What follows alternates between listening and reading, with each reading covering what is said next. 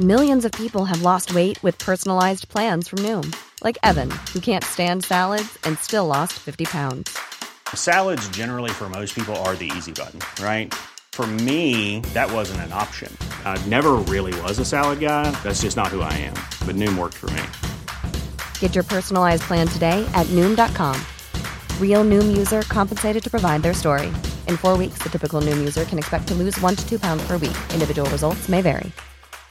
I'm Sandra, and I'm just the professional your small business was looking for. But you didn't hire me because you didn't use LinkedIn Jobs. LinkedIn has professionals you can't find anywhere else, including those who aren't actively looking for a new job, but might be open to the perfect role, like me. In a given month, over 70% of LinkedIn users don't visit other leading job sites. So if you're not looking on LinkedIn, you'll miss out on great candidates like Sandra. Start hiring professionals like a professional. Post your free job on linkedin.com/people today. Everyone knows therapy is great for solving problems, but getting therapy has its own problems too, like finding the right therapist, fitting into their schedule, and of course, the cost. Well, BetterHelp can solve those problems. It's totally online and built around your schedule. It's surprisingly affordable too. Connect with a credentialed therapist by phone, video, or online chat, all from the comfort of your home. Visit BetterHelp.com to learn more and save 10% on your first month. That's BetterHelp, H-E-L-P.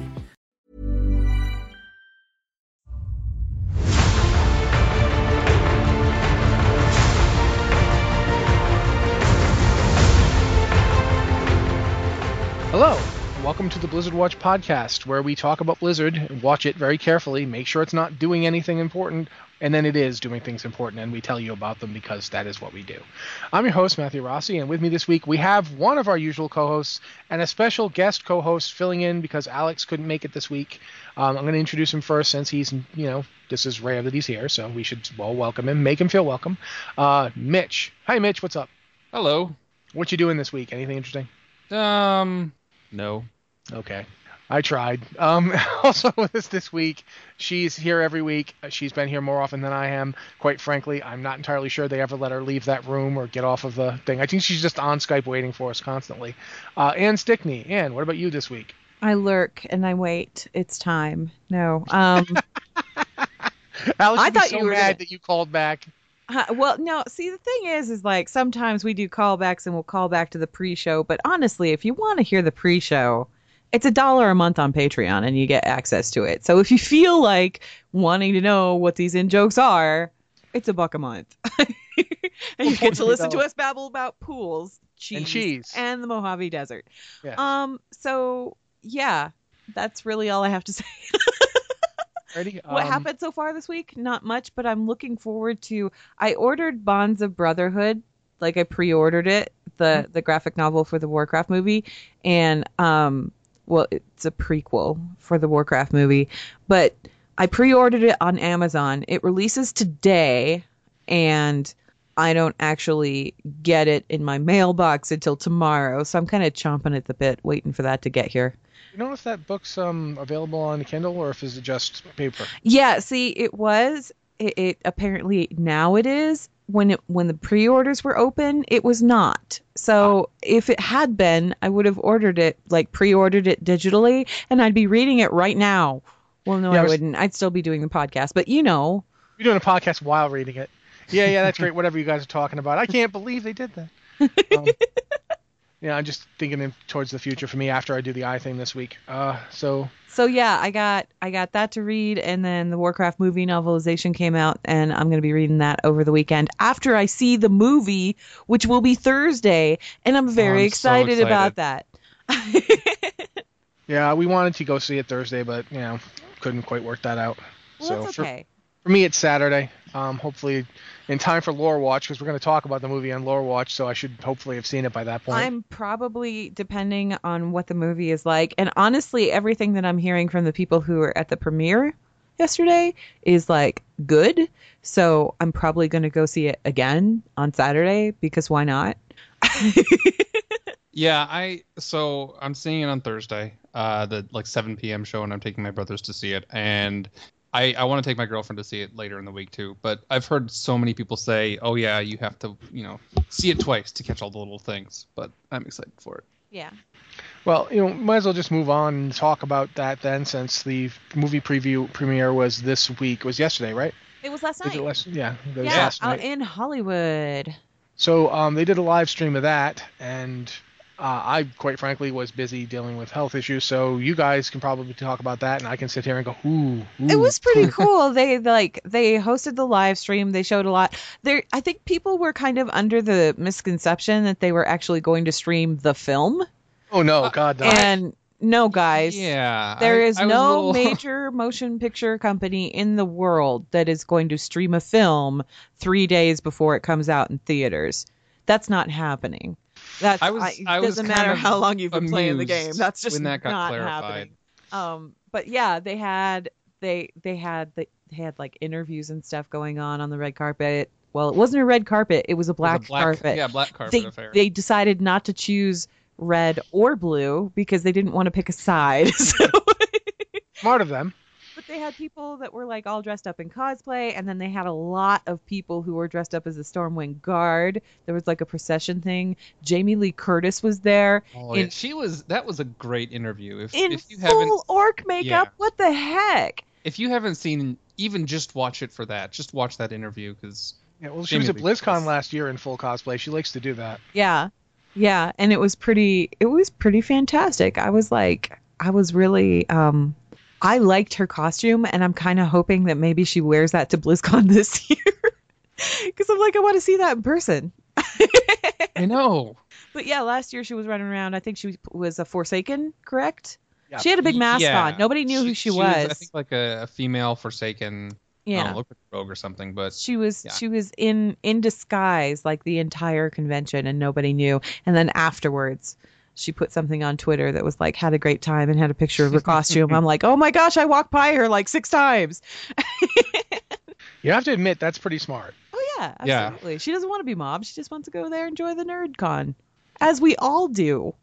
Yeah, I've yet to go, and I won't be going this year either. But hopefully next year.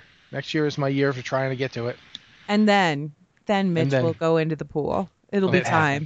It's time. Yes. Just like furiously getting his swimming lessons going. Oh boy. Yeah. So that happened. The Hollywood premiere, obviously, it was like, big event. All the movie stars were there. All of the Blizzard people were there. We had Dan O'Halloran was there covering it for us. And he was snapping pictures. Check the Blizzard Watch Twitter if you haven't, because we do have quite a few pictures from the event. And then he got Jamie Lee Curtis. He got the soldiers. He got a lot of the stars. Yeah, it was cool. Yeah, he got a lot. So yeah, that was actually like pretty entertaining. And I believe there is Legion information going out today. Yeah. Yeah, there's a Legion summit, and Dan they were talking about that. They were talking about that on Twitter. Well, people were mentioning it on Twitter, and they were already doing some heroes tweets too. Well, the Legion summit that's going today is under a non-disclosure until Friday. So yeah, we'll know more about that later. We don't even know what's going on right now. We just know it's happening, and yeah. So that's pretty much it for that. Really, I mean, the premiere was pretty cool. People seem to really be enjoying it. Like, all of the feedback coming back after they got out of the theater was, "This is a good movie." Yeah, it's one of those movies where like you look at Rotten Tomatoes and it's like really low critic score, but the fan reviews are like up mid to upper 90s at this point. Well, and I think what's going on here too is that they did try to make the film so that anyone could get into it, but I think really at its root here, where it's really going to appeal the most is to people that are fans of the game. And the people that are fans of the game really seem to be enjoying it, whereas the critics who have no idea what the heck Warcraft is aren't so much. Yeah, so, there's a lot of information and there's no way to fit it all in. No.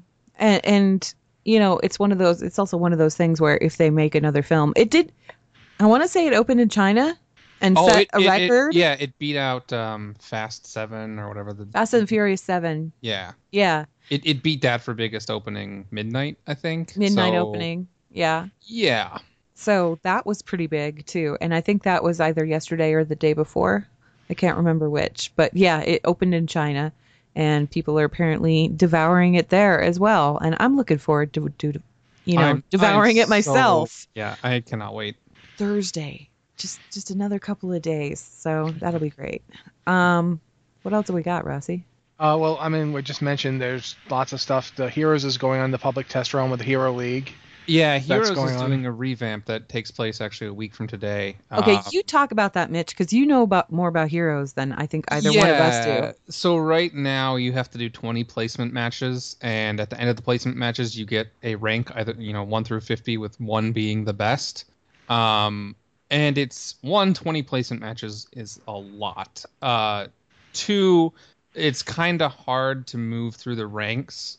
Like, the post has kind of better details on it, but essentially it can be a little hard to, you get kind of stuck in your rank. So they're doing a revamp next week. So if you are interested in getting preseason rewards, which includes portraits and mounts for like higher ranks, that's Hero and Team League. You have a week left to do that. But what they're doing in a week is, instead of having just ranks 1 through 50, it's going to be, there's like bronze, silver, gold, platinum, and diamond. And then within each of those, you can be 5th place gold, 4th place gold, up to, there's 5 places in each of those ranks. Beyond that, above diamond, there's like how many matchmaking points you've earned. So you can be master and then grandmaster. So it's a totally different system essentially, but they're trying to make it easier for players to kind of move up the ladder, and they're also dividing it a little more clearly than it has been in the past. I've heard people comparing this to the League of Legends system, that there are similarities. Are there similarities? Are you familiar with? I'm not that familiar with the League system. Okay. I know the League system does have something kind of like that, though, where it's not just numbers. The other thing that they're adding, which is actually really cool, and we had a post on this a little while ago, is unranked draft, which is really nice for people who have no idea what Hero and Team League are about, because for Hero and Team League, each side bans 2 heroes, and neither side can have the same hero. And that's the first time that happens, and in Hero League, it just gives someone the ability to ban. And if you've never done Hero League and you go to do even your placement matches right now, they'll just kind of throw it on you, and you have to figure out who to ban. And there's typical heroes that you normally ban, but if you're not, used to that, you might just pick when the you wrong say one. Ban, you're saying neither side can use that. Neither side can use that dude. Okay. Yeah, and instead of everyone picking their hero, it's like one side picks 1. Other side picks 2. Other side picks 2. It's a back and forth kind of picking. So basically, you look for the equivalent to Bastion or Mei and kick that one out of the game. It pretty much always ends up being Kael'thas and Morales. But the thing is, they toss you into this, and it affects your rank and your teammates' ranks. So it can be kind of intimidating. So they're adding unranked draft, which essentially gives you the feel for what Hero League is going to be like without any of the penalty. So I think that's pretty nice if people are, wanting to jump from quick match into Hero League, but a little nervous about it. It's kind of like training wheels. Yeah, exactly. And then we've got, obviously, Medivh is coming out next week. Yes. Yeah, that's true. Yep. Yeah, that's true as well. Okay. A big week for Heroes next week. And they also have the Anniversary XP. I think that ends next week. Yeah, it ends on the 14th. It'll be next Tuesday. Yeah, it ends the day that Medivh comes out. And what I find really interesting about Medivh is they call him a support, but he's really he's not a healer. He's more like a control specialist, don't they? No. Oh, they called him a support. I thought he doesn't really have any like healing spells in his arsenal or anything. All of his stuff is kind of about crowd control, pretty much. Like that is it Polybomb? No, he is a specialist. He's a specialist? Okay. Yeah, so he has a weird toolkit, and Dan and I were kind of talking about this. We think he's going to be kind of like Morales, where he's pretty underused. He's difficult to master, but if you get someone who's really good, like the 1%ers who are really good at playing him, he'll be absolutely amazing. But the thing is, he has like one small offensive ability. He has an ability that can... he's got that thing where he can make the gates. Portal. Yeah, the portal. It looks kind of like a small version of the Dark Portal where you teleport between.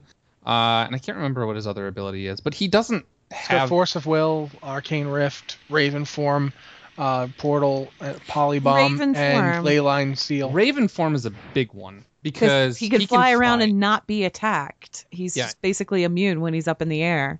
Yeah, and he can go anywhere in the map without being attacked. So he can just report back and let people know what's going on in real time, which is that's got to be handy as all get out. Yeah, but I think, he's going to be one of those heroes where it helps to be on voice chat or be with a coordinated team. You're going to need to use Raven Form properly because, yes, you're immune to attack, but it also means that your team is down a person. Right. Yeah, and so if you're scouting and you're like, oh, hey, the other team is here, it's going to take some time to type that out and actually get your team coordinated. Hey, you I'm got to checking have out a this way spot. to like communicate quickly with them. Yeah. And get that across. I still the polymorph thing that he does. Polybomb. Polybomb is like that's the one that's the eye-catching one to me because you sheep somebody, and then when their sheep goes off, it's an explosion that sheeps any other enemy players around them, and it just chains back and forth indefinitely. Yeah. So until they spread out. Yeah, it's going to be amazing on team fights because the enemy team is going to be grouped up.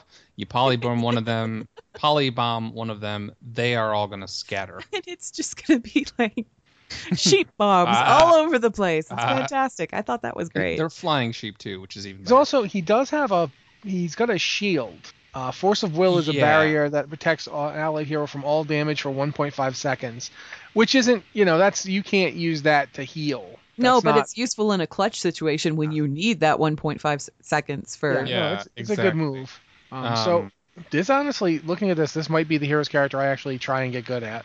He also, and this kind of ties into one of the questions, he has the Night Owl Medivh, which looks like one of the Watchmen characters. I can't remember who, but Night Owl. Yeah, and we'll get into that. That later. But that hero skin is like some of the ones that they've come out with recently. I've been like, I'll just buy the hero with gold or whatever. But I'm totally gonna get him with the Night Owl skin because I think that one looks cool. And then we have one other bit of news, right, Rossi?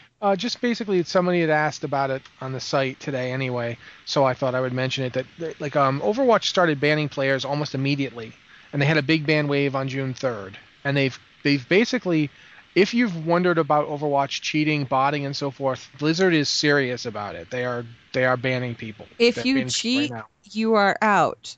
Yeah, and not just like a warning. No, you're out for good. Not just like your account. Like this one person bought the game 4 times and could not play it on his computer. Yeah. Yeah, they're serious about it. He was locked down, like utter lockdown. So they don't want cheaters in Overwatch, so don't do that. Okay.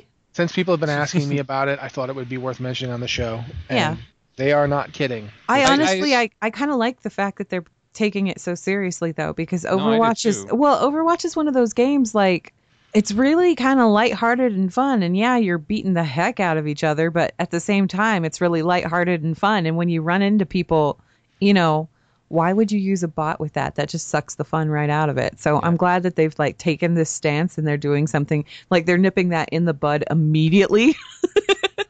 Instead of waiting until the problem gets bad enough that they have to address it. No, they're just like step 1, you're gone.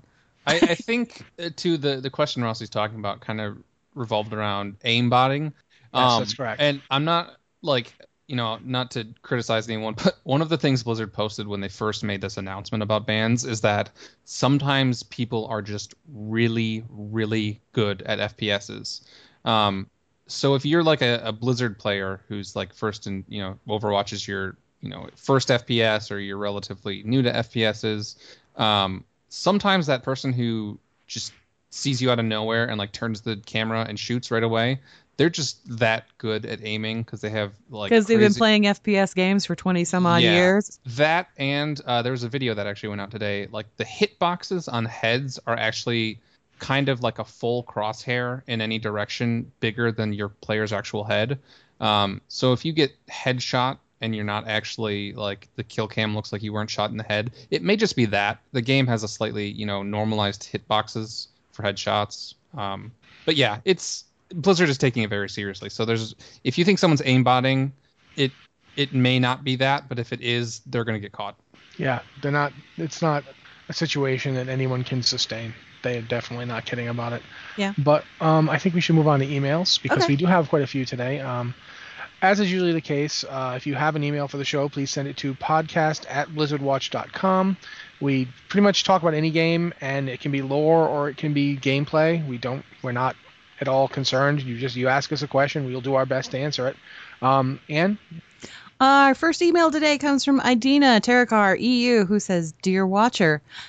Dear Watchers, I guess that was supposed to be. Anyway, says, "There are no spoilers about the movie in this email. Thank you, because none of us have seen it yet."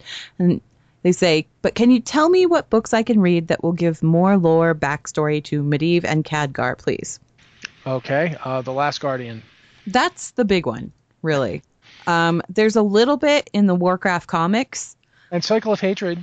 and there's I guess- a little bit in Cycle of Hatred, Yeah. but the majority of it is going to be in Last Guardian. It's a really good book too. Worth mentioning too that the movie isn't 100% like tied into that lore.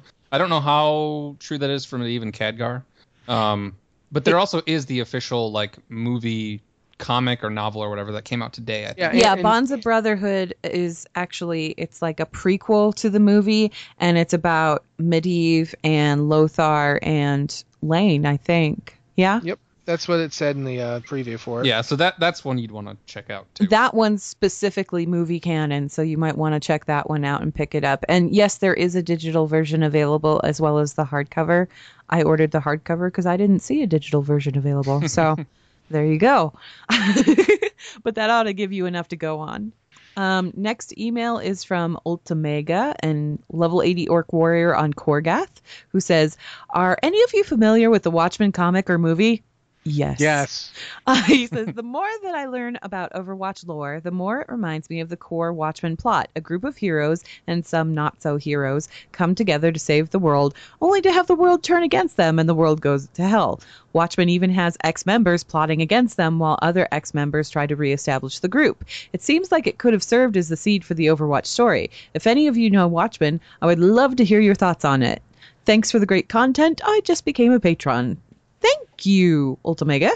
I'm going to say that this isn't a case. I don't think this is a case of Overwatch being directly linked to Watchmen, just so much as Watchmen is a huge comic book that's had a big effect on comics the past 20, 30 years. Oh, so much. And it's less that what Overwatch is trying to ape it and more that just Watchmen looms large. I mean, there's elements from Dark Knight Returns in here, too, the older grizzled heroes coming back sort of thing.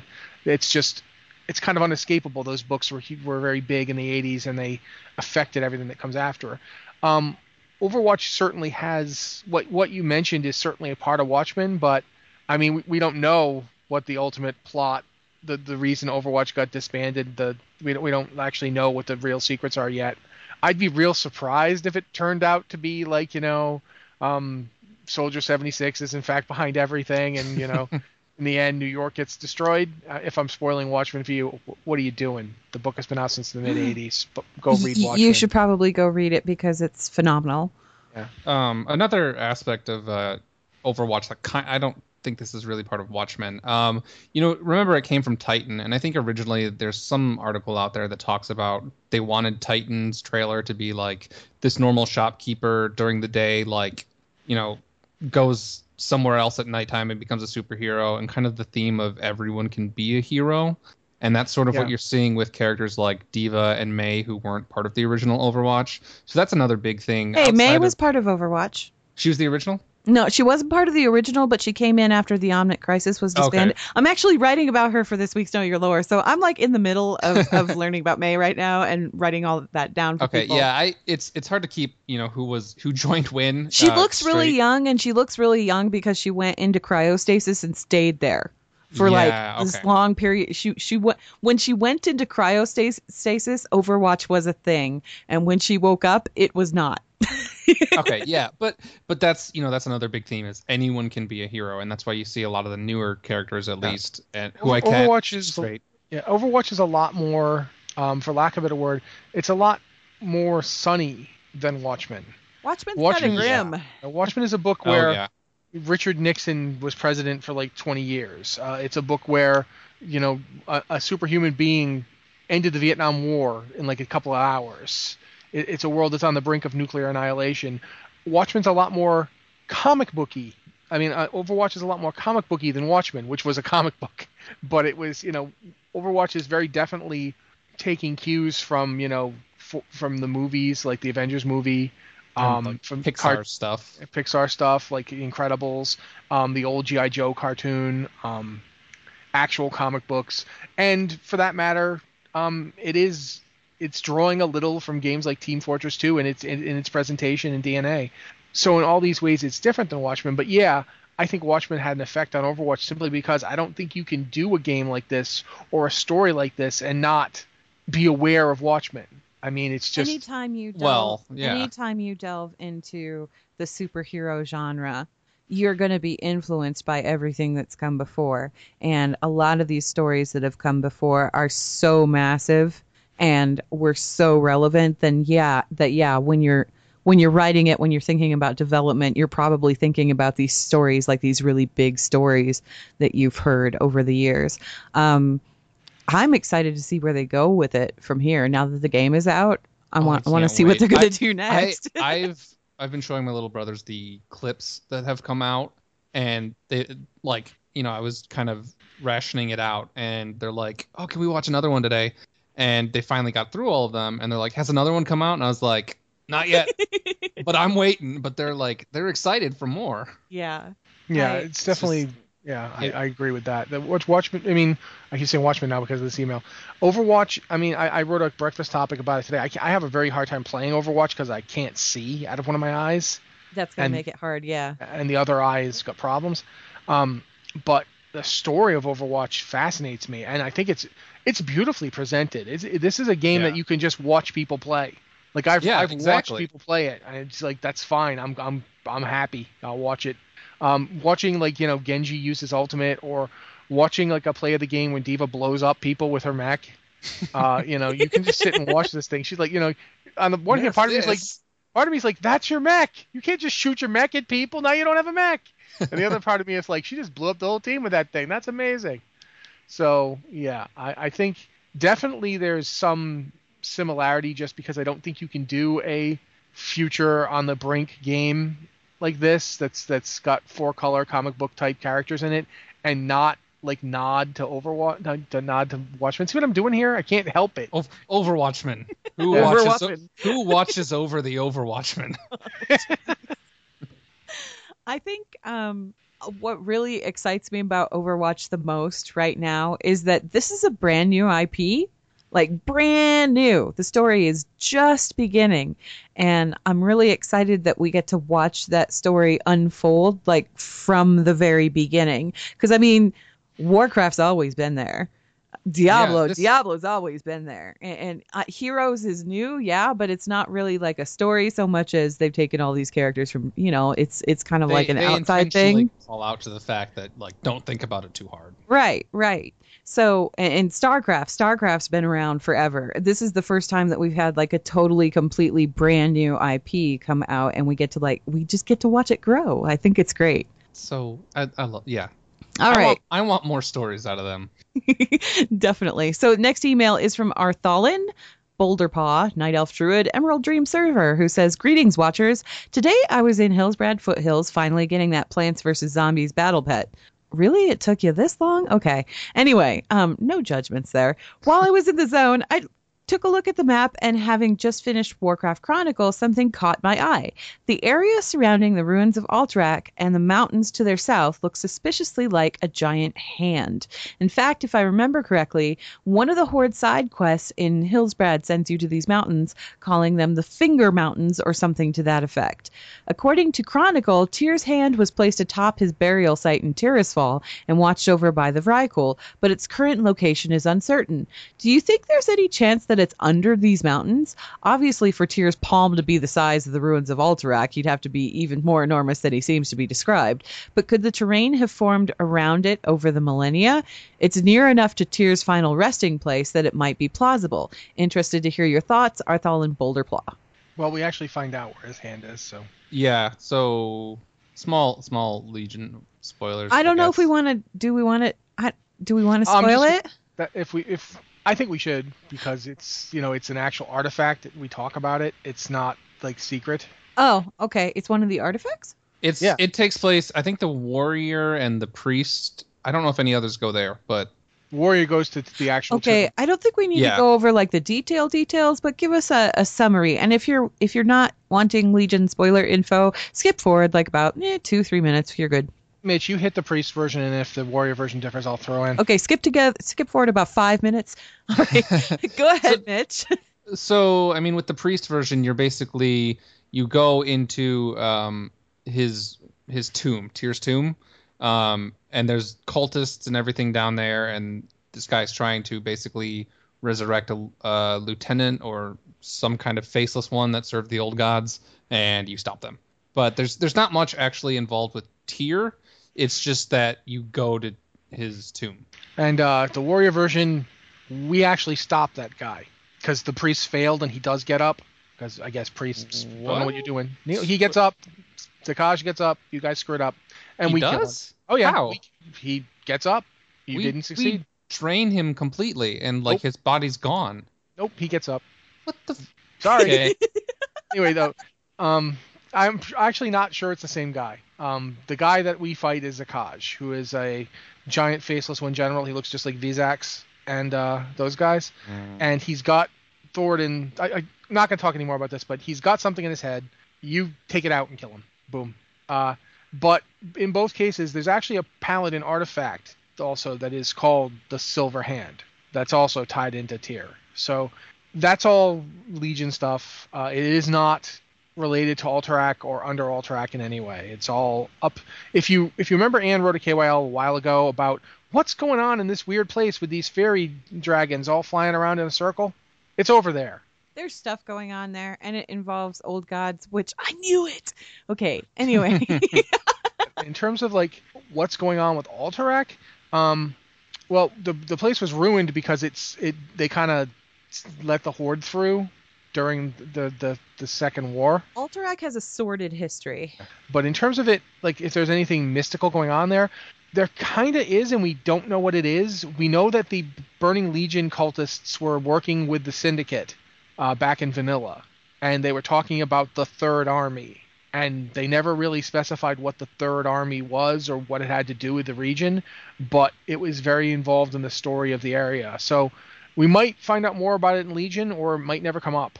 But that's what was happening back in Vanilla, and it was connected not just to Alterac, but also to Arathi Highlands and Stromgarde. So there's weirdness going on. It's never been fully explained, but it's not Tyr's Hand. Alterac has kind of a seedy history, and if you want to know more about that, look up Paranold. Yeah. On probably like Wowpedia or something like that.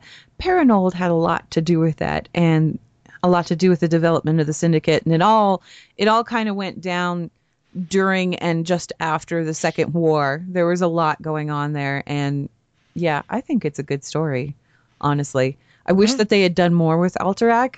It kind of, after Cataclysm, it just kind of like, it's there, but nothing's really... They merged it in with the same zone as South Shore and Terra Mill.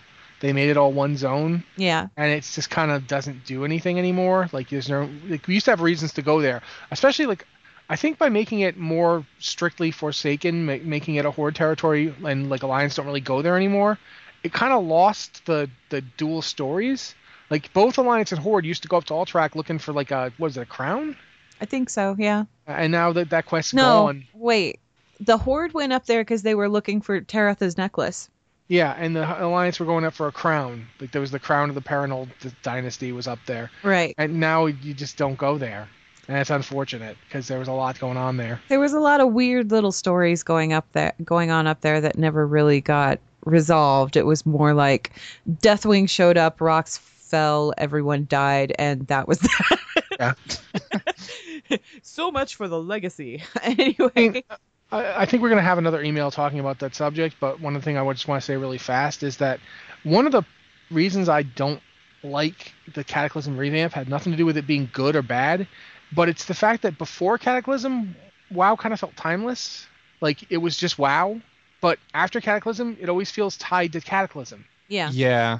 And Well, that's that's the the problem. problem you run into with any expansion, really. I do like that, particularly in Legion, they have you bopping around to parts of the world that were, expansions ago, and actually bringing them forward and making them relevant again.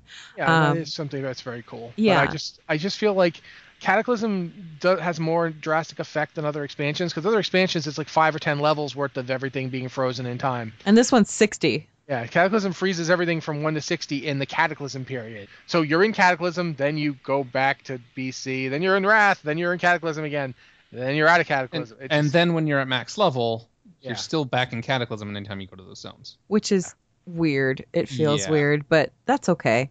Well, it's not okay, but I don't want them to waste like an expansion's worth of time trying to. Anyway, we'll go. Let's go to the next email because we're going to get to this again. We'll touch on this again before we finish for the day here. Our next email is from Luotian.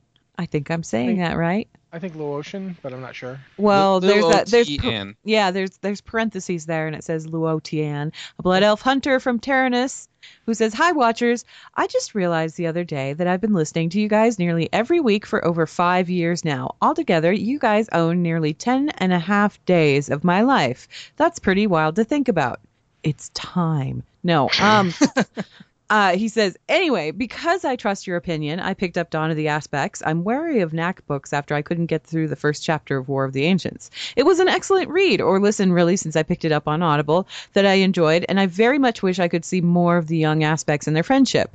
I am curious, though, why did Alexstrasza become the Dragon Queen? She didn't really do all that much besides chase Ysera around. It wasn't until the very end that she even started to show an inkling of leadership ability. If anything, it feels like Malygos should have been the Dragon Lord.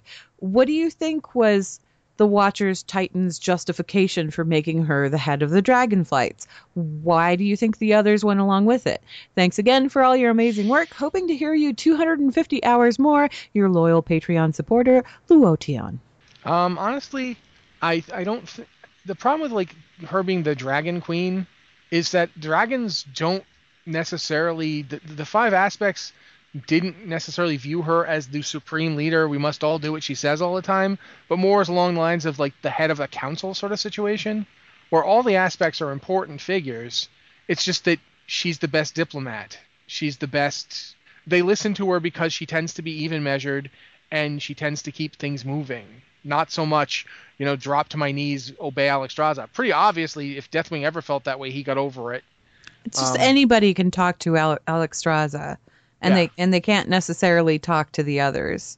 Go to Ysera and be the problem for half an hour and see where that gets you. That's not going to get you very far. And go talk to Malygos about your trouble. Have you tried using magic? Yeah. And Malygos, you have to realize that Dawn of the Aspects, the visions that were being shown there were all from Malygos's perspective, and he wasn't there like. He wasn't playing the part of Malygos. He was basically hitchhiking in Malygos's mind. So he thought what Malygos was thinking. And Malygos's perceptions of different situations may or may not have been the correct perceptions, and possibly looked at himself in a better light than he actually was. Yeah, because that's just how you look at yourself. You think you're awesome. It's a deliberate, unreliable narrator. Right. For instance, we're not sure what happens with Tyr because Malygos didn't know. And also keep in mind too that the perspectives aren't just from the perspectives of Malygos. They're perspectives of Malygos before, and then he wasn't an aspect yet. No, it was proto Malygos. Proto Drakes aren't the sharpest. I mean, Malygos was way smarter than your average Proto-Drake, but he still wasn't an ascended dragon. He wasn't an aspect yet. And Kalecgos had absolutely no influence on anything that was happening. All he could do was observe, because that's what the artifact was for, just to observe and remind the aspects of where they had come from, and what had happened to make them what they are, and remind them of their duty and why they're doing what they're doing. As far as Alexstrasza goes, honestly, I think the only reason they made her like the queen per se is because she had dominion over life itself. Yeah, it sort of ties everything together. Yeah, binds it throughout the galaxy. Magic doesn't matter if you're not alive to experience it. Time doesn't pass if you're not alive. You don't dream if you're not alive. All of this, it all ties back to life. And I think that's maybe why she was established as the Dragon Queen. But it was never one of those things where she was like Rossi said, it was never a bow down to me situation or anything like that. It was just Alexstrasza was kind of the main representative of that particular group. Like if you read other Callan, sorry to interrupt, in the comment just said she's like Dragon Mom. Yeah, she's like Dragon Mom. Yeah. I'm not mad. I'm just disappointed. But seriously, if you read a couple of the other books, like for instance, Thrall, I want to say Trial of the Aspects? Yeah, the Thrall book, and War Crimes, you get a sense Alexstrasza it's almost less that Alexstrasza rules and more that everybody defers to her because they just can't not.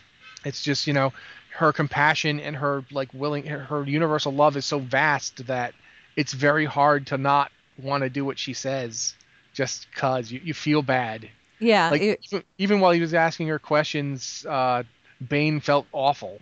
Pick up Thrall Twilight of the Aspects, because that one delves into her in particular a little more. Alexstrasza anyway, and Ysera, and Nostormo to a degree. It's just a good book. I liked that one. That one wasn't Knack though. That one was Golden. So heads up before you go into it. But I think you can find that one on audiobook too. So, all right. I think we're at our last question actually. Oh, we're blazing through them this week. Yeah, this is a really long question though. Here we go. But we'll go ahead and get through it anyway. This is from Pezhead, Worgen Rogue, shout out to Rogue Buddy, and Achievement Hunting Packrat on the Tichondrius server, who says, "Hello, Watchers. First, I want to thank you for all the effort put into the site and podcast. I've been following the gang long before you were Blizzard Watch and can't imagine WoW without you, so thanks again for everything." Aw, thank you. He says, "My question is this. In a number of recent podcasts, the hosts have talked about the joy of adventuring through a pre-Cataclysm Azeroth, noting that it would be nice to see things progress beyond the wreckage left by that jumbo jerk Deathwing. I share their feelings on this and would love to see Azeroth restored, if not upgraded. That said, do you think the developers might be working towards another world revamp, introducing new game mechanics in Warlords and Legion as a test before dropping another Azeroth revamp? I mean, we can already toggle between two versions of the Blasted Lands, and Legion is introducing a new zone scaling mechanic that allows us to quest in any order we choose. What's stopping them from giving players a way to toggle between current Azeroth and a new post-Cataclysm Azeroth? As much as Rossi wants to go to Argus, maybe we should put it off to level through areas we're a little more familiar with first. What do you think? Do you think this is something the devs might already be working towards? If so, how would you like to see this implemented? What would you want to revisit at level 120? Where would you level first? Maybe this might make it possible to implement a new leveling / prestige system. For me, nothing would make me happier than to revisit Felwood, Ashenvale, and Darkshore again in that order. That's all for now. Thanks for taking the time to read this, and thanks again for adding to my gaming experience. I'd sooner do without my favorite bag and bar mods, so keep up the good work. Sincerely, Pezhead." That's a lot of questions. Okay, I'm going to first say that I don't think that they're working towards that, mainly because I think after Cataclysm, they're incredibly gun-shy about revamping old content in terms of the enormous amount of time it turned out to take. Like, they went into Cataclysm not expecting it to become what it did. When they redid Cataclysm, they're like, okay, this needs to get done. It's going to be a great thing. And players still don't really grasp the concept that Cataclysm was a 1 through 60 revamp expansion more than anything. And when you revamp 1 through 60 and people already have characters at max level, fewer people are going to see that content. So I think they expected way more people to see the 1 through 60 and then the max level stuff. And it was more, a lot of people saw the max level stuff, and the 1 through 60 stuff was just like, well, why'd you waste time on this? I spent a lot of Cataclysm telling people to re-roll a new alt and go play through that 1 to 60 content because it was great. Yeah, no, it was great. It was awesome revamp. It's just that people didn't play it. When I talk about Cataclysm, I mean, one of the things that comes up, and I remember reading this from multiple people, is that they didn't know how much work it was going to be, or that they were going to end up revamping as many zones as they did, as drastically as they did. The amount of time and effort spent was completely not what they were expecting, and it sort of snowballed to we redid this, now we have to redo that, and we changed this to this level, so now we have to change this because these people have to have a place to go. Yeah. Cataclysm accomplished two things really effectively. First was it equalized Horde and Alliance leveling content. Before this, Horde had maybe a third and the Alliance had the other 2/3 of zones to level yeah. in. Yeah, zones of content in general. And the unfortunate downside to this equalizing is it feels like the Horde is kicking the Alliance's butts for like 60 levels. If you're an Alliance player, it feels like you're getting your butt handed to you. From a story standpoint, it feels like the Alliance is getting a lot of stuff taken away from them, which they are. But if you step back and you look at it just purely from, game mechanic standpoint, just flat 50-50 divide between leveling zones, that's all they were doing, was they were reestablishing that divide and equaling it out. Yeah, if each faction has, if one faction has 1/3 and the other faction has 2/3, what you have to do is take a third and then split that third in half and give it to each group. Okay, this is getting too mathy for me. Yeah, but my point is just that when you do that, one side feels like it just got something, and they did, but it's just what they should have had to begin with. The other side feels like it lost something, which they did, but it's stuff they didn't really need anyway. But on top of that, though, I don't know if this is what leads this perception, but the Alliance zones, like even the ones that are purely Alliance, aren't all that happy. Like Darkshore is totally messed up. Westfall is depressing. Nothing in Cataclysm was particularly happy for either side, honestly. The Horde has triumphalism going on because they're currently being led by Garrosh. Oh yeah, and Garrosh has his warm, and that's the thing. The problem I have with Cataclysm is that that's permanent. Like, I answered a question in the queue today when someone was like, did you guys ever even play Horde? And it's like, I've played Horde several times. I've leveled Horde several times. My biggest problem is I can't have that pre-Cataclysm Horde experience of being an underdog, banding together with my allies to get through a rough world. Instead, I get, we conquer everything. Yeah. That's my leveling experience. Oh my gosh, you just wow. Yeah. Okay, you nailed it on the head. My first character in World of Warcraft was a Night Elf Druid. And once I finished getting that Night Elf Druid to 60, I decided to go play Horde.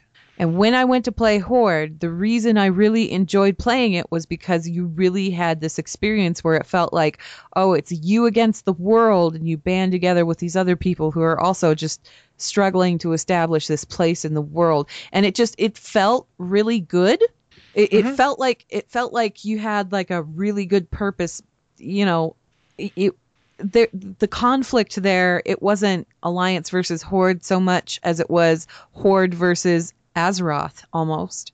Because they were trying to establish a place. That's part of the reason the Horde formed, was they needed each other. Right, they needed each other, and they needed to band together. And then Cataclysm, when they brought in that Cataclysm revamp, all of a sudden it's the Horde warring with itself, which just feels really dissonant and doesn't feel right. And that's why it doesn't sit well with me. And I don't think I'd ever looked at it like that before. Thank you, Rossi. The thing is, I have people know I'm anti-Forsaken. Like, I don't like their storyline. But the thing is, I have 2 Forsaken characters that I rolled back in vanilla. They're both warriors. I keep them leveled. Like, they're not max level right now, but I keep them going. I play them. When I rolled them, Forsaken were fine to play, in my opinion. That I liked their story because they were the ultimate misfits. Everything that had happened to them, they hadn't done it. It's not like the Forsaken went out to get the plague. If you were playing a Forsaken, you got royally, I can't use the word, but you got shafted. Everything, and you were stuck in a world where your own people hated you because you're dead, and you have to everything made sense. Like the idea that there's a cult around Sylvanas, of course there is. She freed you from the Lich King, and you have you were the lost and forlorn remnants. Yeah. Broken remnants of what was once the greatest kingdom on Azeroth. It made perfect sense, and I liked it fine. It wasn't, my first choice as a character, but the story. But ever since then, the Forsaken have brought every ounce of hate they have on themselves. They bomb cities with plague bombs. They completely overthrow kingdoms that have nothing to do with them. They invade other areas and decide to expand. And then why doesn't anyone like us? Because liking you is inviting getting murdered. That's why. Love the Forsaken. It doesn't feel good to me because, like I said, that vanilla experience, it was Horde versus Alliance to a degree, but it was more so Horde versus the world, and Horde versus establishing a place, getting some kind of stake in the world. And now with the Cataclysm revamp and with the whole Garrosh Hellscream storyline going on, it very much it turned into what in Pandaria would literally become Horde versus Horde. Yeah, and it's one of those situations that really doesn't. I don't want them to do another big revamp. I don't, because I really feel like if they do, it has to actually be a revamp and not an expansion. Well, here's my question, right? And I think this is kind of what Pezhead was going for, but I'm not sure. What if they had two versions of Azeroth, and one of them is that 1 to 60 leveling experience, same as usual, and then when you hit 110, you zone into Azeroth 2.0. See, this and you is have what to I have level wanted through all those zones all for over again, so but you can pick your long. own path because you've got that level scaling thing going on that's going on in the Broken Isles. This is kind of what I wanted when Cataclysm first came out. I wanted Cataclysm to have something where you do the whole leveling experience like normal. Once you get to level 80 or whatever it is at the end of Wrath, you unlock the Cataclysm zones, and then you can with a cinematic, of Deathwing flying over and torching everything. Exactly, and then you can, toggle between those for new characters or something, just so that there's old Azeroth a separate instance and Cataclysm Azeroth. Yeah, but they had to create new Azeroth for a very specific reason. They wanted to introduce flying on original Azeroth, and in order to do that, they had to rebuild the entire terrain. No, I know. I'm saying, like, I wanted like completely separate instances. All I know is the way I'm looking at it, I don't think that you can basically. I don't know how to put this, because I'm not really a big fan of bringing old Azeroth back at this point. It's not a thing I like. Okay, but Rossi, but to answer your question, but Rossi, go. I have one thing to say. Okay. Stromgarde. Honestly, old Stromgarde was pretty terrible. What if at 110 we go back and they've actually done something substantial with the storyline out there? I would pass out. I know, but wouldn't it be cool? It would be cool, but one of the things I'd like to see is if they did something like that, going from say 110 to 120, if we were actually leveling on a new Azeroth, and that was our leveling zones was Azeroth 110 to 120, I'd like to see them different zones. Why would, it doesn't have to be the exact same zones we leveled through in terms of size. You could have a much larger zone, like all of Stranglethorn's one zone that you level through for 2 levels or whatever. So kind of like what they did with Alterac and Hillspread. Like Northern Kalimdor, where Darkshore, Ashenvale, Felwood, Teldrassil, it's all like one subzones. Yeah, those will be like subzones in the new big zone, because we're 110 to 120. We're not running around killing spiders anymore. No. See, and what I would rather happen if we get a new expansion that does something kind of like this is sort of an expansion of Legion's World Quest or Adventure Mode or whatever it is called, where you hit max level and then just dozens of quests open up. But except instead of where Legion does it, where those quests are like, hey, go to High Mountain, hey, go to Stormheim, where they just send you all over. They send you to Azeroth. Like different parts of old Azeroth, and you have a max level only quest in Silverpine or in Stranglethorn. Here's the other thing that might be kind of cool if you're doing that kind of thing. There's no reason that Pandaria and Northrend can't be on new Azeroth. Yeah, that too. They Exactly. So, I mean, imagine being able to go back to Northrend and see. Here's one of the things that gets me is Howling Fjord is right next to the Broken Isles. Yeah, it's on its doorstep. It's right there. It's also a gorgeous zone. I've always thought, why have we not been here before now? I mean, the Vrykul on the Broken Isles are essentially people who left Howling Fjord were like, peace out, we're tired of you. It's just like there's so much, because of the way expansions work, there's stuff that doesn't connect that in the world would connect. And that's one of the things, like Northrend became its own place and there's no connections, but you're sailing by it all the freaking time. Why wouldn't you stop there from time to time? Level constraints are artificial because of gaming. With the scaling technology, they don't have to be there.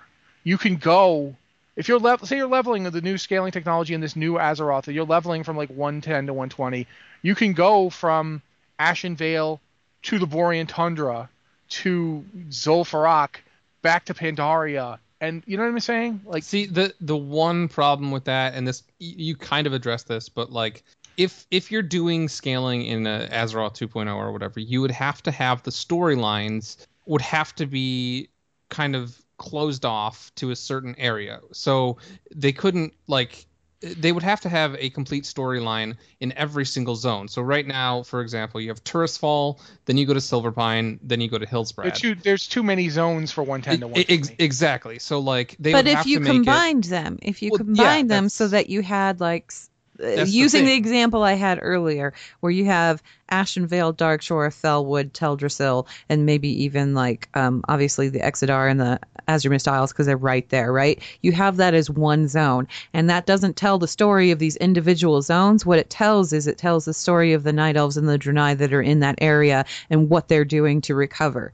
And say out in Gilneas. We need to take back Gilneas. Let's see that happen. Let's put in Gilneas. Gilneas, the ruins of South Shore, Stromgarde, make all of that. Like the lower half of Lordaeron. Let's get the Alliance to take that back again, and then we'll have the Forsaken take the upper half, and there'll be like a back and forth going there. There's a lot they could do with that, where they would just make it like a chunk. A big chunk, and each of these big chunks has like this overarching story, like the dwarves and the gnomes and like the areas surrounding those places. That could all be like one big scaling story that involves them. Oldemon. This is where the goblins. Let's go back. We had like Kazan or whatever. Kazan's still out there. We need to go back to it. Let's go back to most it. Beautiful water, and I'm still disappointed. And let's go back to Kul Tiras while we're at it. I mean, there's there's a lot of stuff that Zandalar. Let's go find Zandalar. There's a lot of stuff on Old Azeroth that could like theoretically be used in this fashion were it implemented correctly. That said, do I think they're going to do this? No. I would still prefer that if we go back to Azeroth, it would be like the adventure mode world questing. And they could still tell the story of the humans, or the Night Elves, or the Forsaken, like a chunk of zone, but have it just be max level content.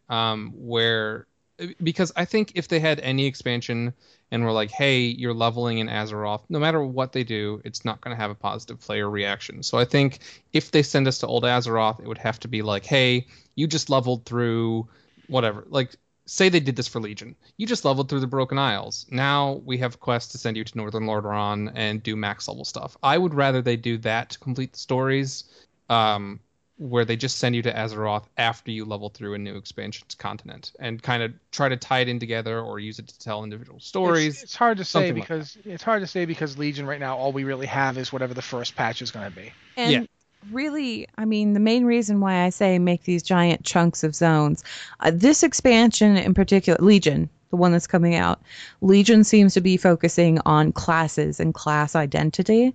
Well, why don't we focus on the different races and the racial identity and the racial stories? Because really, all we've had so far is we've had the focus on one or two races in particular. Like Burning Crusade, it was all about the Blood Elves and the Draenei and what was going on with them, and to a lesser degree, the other stuff that was going on. And then you go to Wrath of the Lich King, and a lot of the storyline there was very much focused on humanity because we're dealing with the Lich King. So there was a lot of throwbacks to Warcraft 3. And then there was a bunch of orc stuff too, where it was like, oh, hey, wow, Garrosh is doing some crazy things and whatnot. But there wasn't like a core focus on everyone. No, I'm going to say Legion totally sets up for Forsaken and Gilneas lore. Legion is Broken Legion Isles. is the first time the Forsaken have actually really gotten a lore focus, if you think about it. Yeah, because they got a little bit of one in Wrath, but not like the gigantic one that you'd think that they would have had. And they got a little bit set up in Cataclysm, but they never finished it, and it was just so. I want the Cataclysm Forsaken story to go further. Because I love, I know, Rossi, you hate the Forsaken, but I love the Forsaken. I don't like the story effect of the Forsaken because it can never be resolved as long as they're a playable race. But what I'm saying here is they could focus on all of this whole racial identity and how that fits within the core of the Alliance or fits within the heart of the Horde. And on top of all of that, that would give them a very good reason to revamp Azeroth and clean up the Cataclysm damage. Yeah. That's that. If they wanted to do that, if they wanted to update to a post-Cataclysm Azeroth and make it like better again, in order to do that, they would have to do that hand in hand with the development of another expansion. Yeah. Not as leveling content for like, oh, you go back to 1 to 60, you can do this, because not everybody does 1 to 60 anymore. There's a lot of people that do the paid boosts when you and can stuff. Boost characters. Right? If they do the revamp, and this was mentioned in the question, I think it should still have a toggle between Cataclysm, Absolutely, Azeroth, and Do It Never Knew, because I think that's one of the biggest issues that happened with Cataclysm, is that they completely got rid of old Azeroth, and that there's a whole different topic about vanilla servers and all that stuff. But I think if they had left a different instance version of it that you could toggle between, it's just a matter of how far that phasing technology can reach. Because obviously they can do it with an entire zone. They did it in Blasted Lands, but can they do it with the entire world? It would. It would have to be like Eastern Kingdoms and Kalimdor are technically separate instances, so it would have to be like its own instance, basically. I don't know. I don't know if they could do it. I don't know if they could do an entire continent phasing. I think there might actually have to be like an zone to a different instance. Yeah. Yeah. But I think at this point we've talked about this, and I think we're gonna have to move on because it's near the end of the show. Yeah. So, if you don't mind. Blizzard Watch is made possible due to the generous contributions at patreon.com/BlizzardWatch, and your continued support means that this podcast site and community is able to thrive and grow. Blizzard Watch supporters enjoy exclusive benefits like early access to the podcast, a better chance at having your question answered on our podcast or the queue, and an ads-free site experience.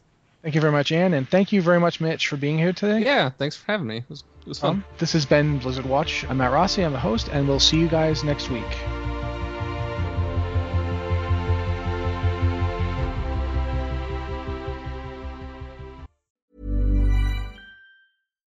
Hi, I'm Daniel, founder of Pretty Litter. Cats and cat owners deserve better than any old-fashioned litter. That's why I teamed up with scientists and veterinarians to create Pretty Litter. Its innovative crystal formula has superior odor control and weighs up to 80% less than clay litter. Pretty Litter even monitors health by changing colors to help detect early signs of potential illness. It's the world's smartest kitty litter. Go to prettylitter.com and use code ACAST for 20% off your first order and a free cat toy. Terms and conditions apply. See site for details.